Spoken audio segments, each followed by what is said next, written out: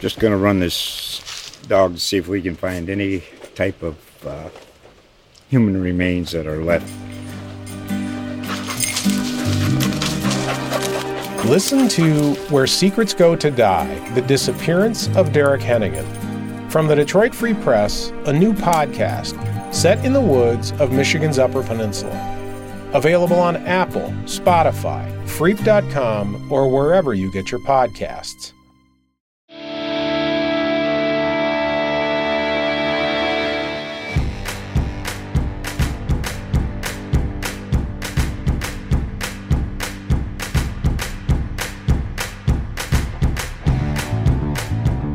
Latest edition of the On the 50-Yard Line podcast, where we take a look at what went down in the Savannah football scene last week and take a look going forward to see what the top teams in the area have going.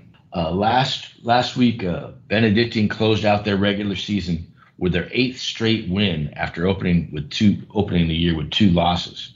The Cadets rolled to a 58-13 win over Islands.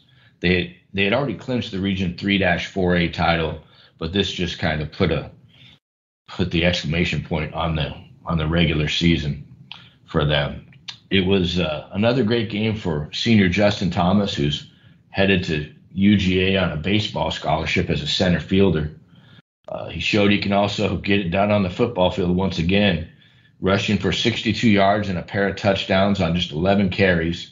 He also had 3 receptions for 73 yards and 2 more scores. He now has 27 touchdowns in 10 games on the season, and he needs just 24 yards rushing in the first playoff game to reach 1,000 on the year.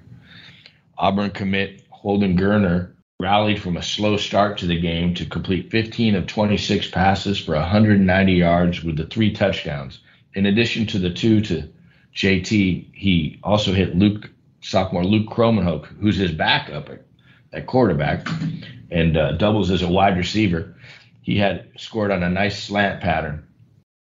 Gerner now has 2,186 yards passing on the season with 21 touchdowns and just 2 interceptions, having another great year. Zaquan Bryan, the junior wide receiver who's having a breakout season, had 7 catches for 69 yards. He now has 64 on the year for 905 yards with 7 receiving scores on the season. Senior linebacker Holden Sapp, he has a real knack for finding the end zone. He had his 5th pick of the season this year, and he ran it back for his 3rd pick 6 of the year. The kid has really just been dominating this season for the Cadets, and they look forward to having him on the defensive side of the ball for this playoff run coming up. BC moved up in the AJC rankings to number 2 in the state among Class 4A teams. They will host the loser of Thomas County Central and Doherty on November 12th. They have a bye in this last week of the season. All the teams in Region 3-4A have byes. Another great game last week was one I covered. Jenkins came roaring back from a 22-point deficit midway through the first quarter. Everything they touched to start the game went wrong, but they came back to beat New Hampstead 34-28 and clinch a number 2 seed at a Region 3-4A and a home game in the first round of the playoffs. Junior running back Josh Pridgeon had a career night, rushing for 214 yards and 3 scores. He's now up to 917 yards and 11 touchdowns on the year. This kid's got a great combination of speed and power, and he really put the game away in the second half for Jenkins. Helped put it away with some great blocking up front from Larry Johnson, 6'7", 330-pound senior. He got an offer from Edward Waters after the game, as did Ashton Jackson, another lineman for Jenkins. Junior linebacker Tavian Gadsden had 5 tackles and a sack on the night. Jelani Simmons and Keyshawn Leggett both had big interceptions. And sophomore quarterback Jeremiah James was very efficient, completing 7 of 9 passes for 136 yards. Trey Brown, the senior, lightning quick, receiver out there. He had 3 catches for 108 yards, including a 69-yard touchdown catch down the right sideline that was pivotal in the second half. Jenkins has this week off and will host the winner of Thomas County Central and Doherty on November 12th. The other game that we covered last week was Johnson dominating in a 48-0 win over Savannah High. Keon Edwards, the quarterback for Johnson, he had 5 touchdown passes, 3 of them to Ted Hurst, as he was 7 of 8 on the night for 116 yards. Hurst had 4 catches for 65 yards and the hat trick with touchdowns, while John Pendergraph had 3 catches for 51 yards and a pair of scores. Junior running back Amarian Scott had a big game, rushing for 159 yards and a touchdown on 8 carries. Now, Johnson plays Beach Friday night at Memorial. If the Adams Smashers can pull out the win over the Bulldogs, they will clinch the number 3 seed outright. Windsor Forest plays Savannah High Friday night.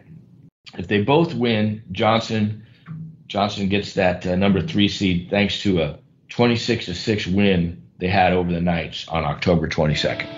Now, before we go to our on the 50-yard line interview with Jenkins coach Tony Welch, just wanted to give a little shout out to our coverage here and hopefully get some subscriptions from the readers out there. If you want to know what's the latest on the Georgia Southern football team, well, today there's rumors that Clay Helton, the former USC coach, might land the job in Statesboro. If that's the case, you want to read Nathan Dominus' coverage of Georgia Southern. He also does a great job covering Savannah State. So we have you covered for all the local college teams, and when it comes to high school sports, we also have you covered with a group of freelancers and my own coverage of football and all the different sports on the high school scene. If you aren't a subscriber yet, now's a good time to try us out. You can get full access to our digital content for $1 a month for the next 6 months. Go to savannahnow.com/subscribe now to sign up.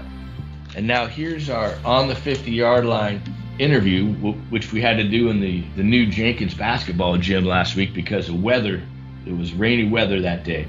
But we talked with Tony Welch, and he's the former Memorial Day and Savannah High coach who went back to coach his alma mater of Claxton for 4 years before returning to Savannah. This is his first year at Jenkins, and it looks like he has the Warriors back on the right track for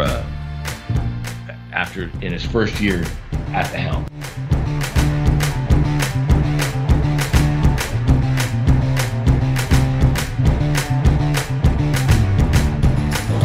Okay, we're here with Tony Welch, the head coach at Jenkins.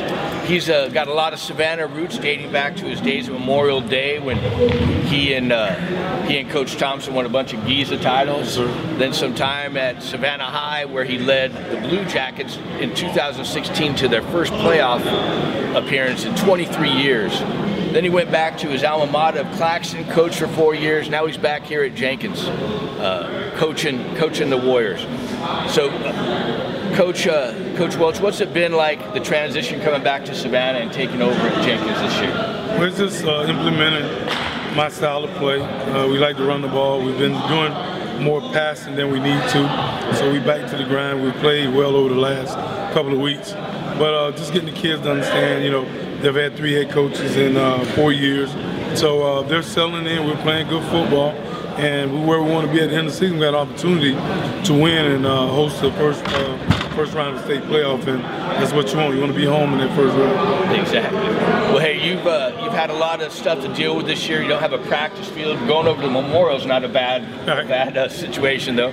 And you've had to deal with some COVID issues. What's it been like dealing with all this kind of? It's football stuff. It's like if a sudden change in football, fumble, block punt, kick ran back. As a team, we just got to be ready. We got to adjust. So there's no difference in if they're going to have a middle school game at Memorial where we practice at, or they got a semifinals that we got to find another field and go to. So it's like we're on our toes and our guys are adjusting. And I said if you can deal with the stuff outside of football, you definitely can deal with the stuff inside of football. Well, I know one of the strengths of the team this year is that offensive line with Ashton Jackson and Larry Johnson, two 300-pound, very good athletes that are getting some college offers. What's impressed you most about the development of the team this year? Well, one of the things is because of Ashton's injury, we just had him for the last 2 games. And so he brings the leadership back to the team, not only on the offensive line, but the overall team. Trey Brown is taking on a leadership role and playing well for us. And so he plays on both sides of the ball. He's probably one of the better athletes in the Savannah and in the state. So we just got to play solid football. You heard me a number of times. They'll tell you that it comes down to who blocks and tackles the best. You know, I don't care how many different formations, different defensive schemes.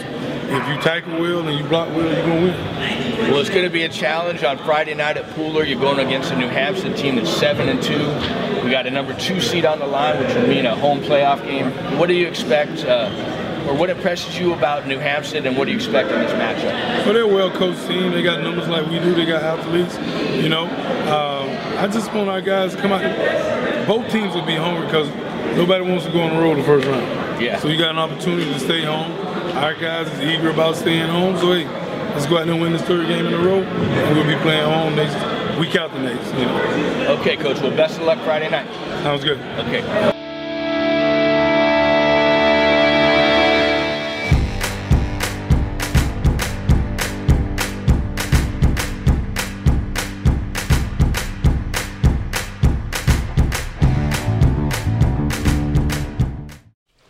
Just going to run this dog to see if we can find any type of human remains that are left. Listen to Where Secrets Go to Die, The Disappearance of Derek Hennigan. From the Detroit Free Press, a new podcast set in the woods of Michigan's Upper Peninsula. Available on Apple, Spotify, Freep.com, or wherever you get your podcasts.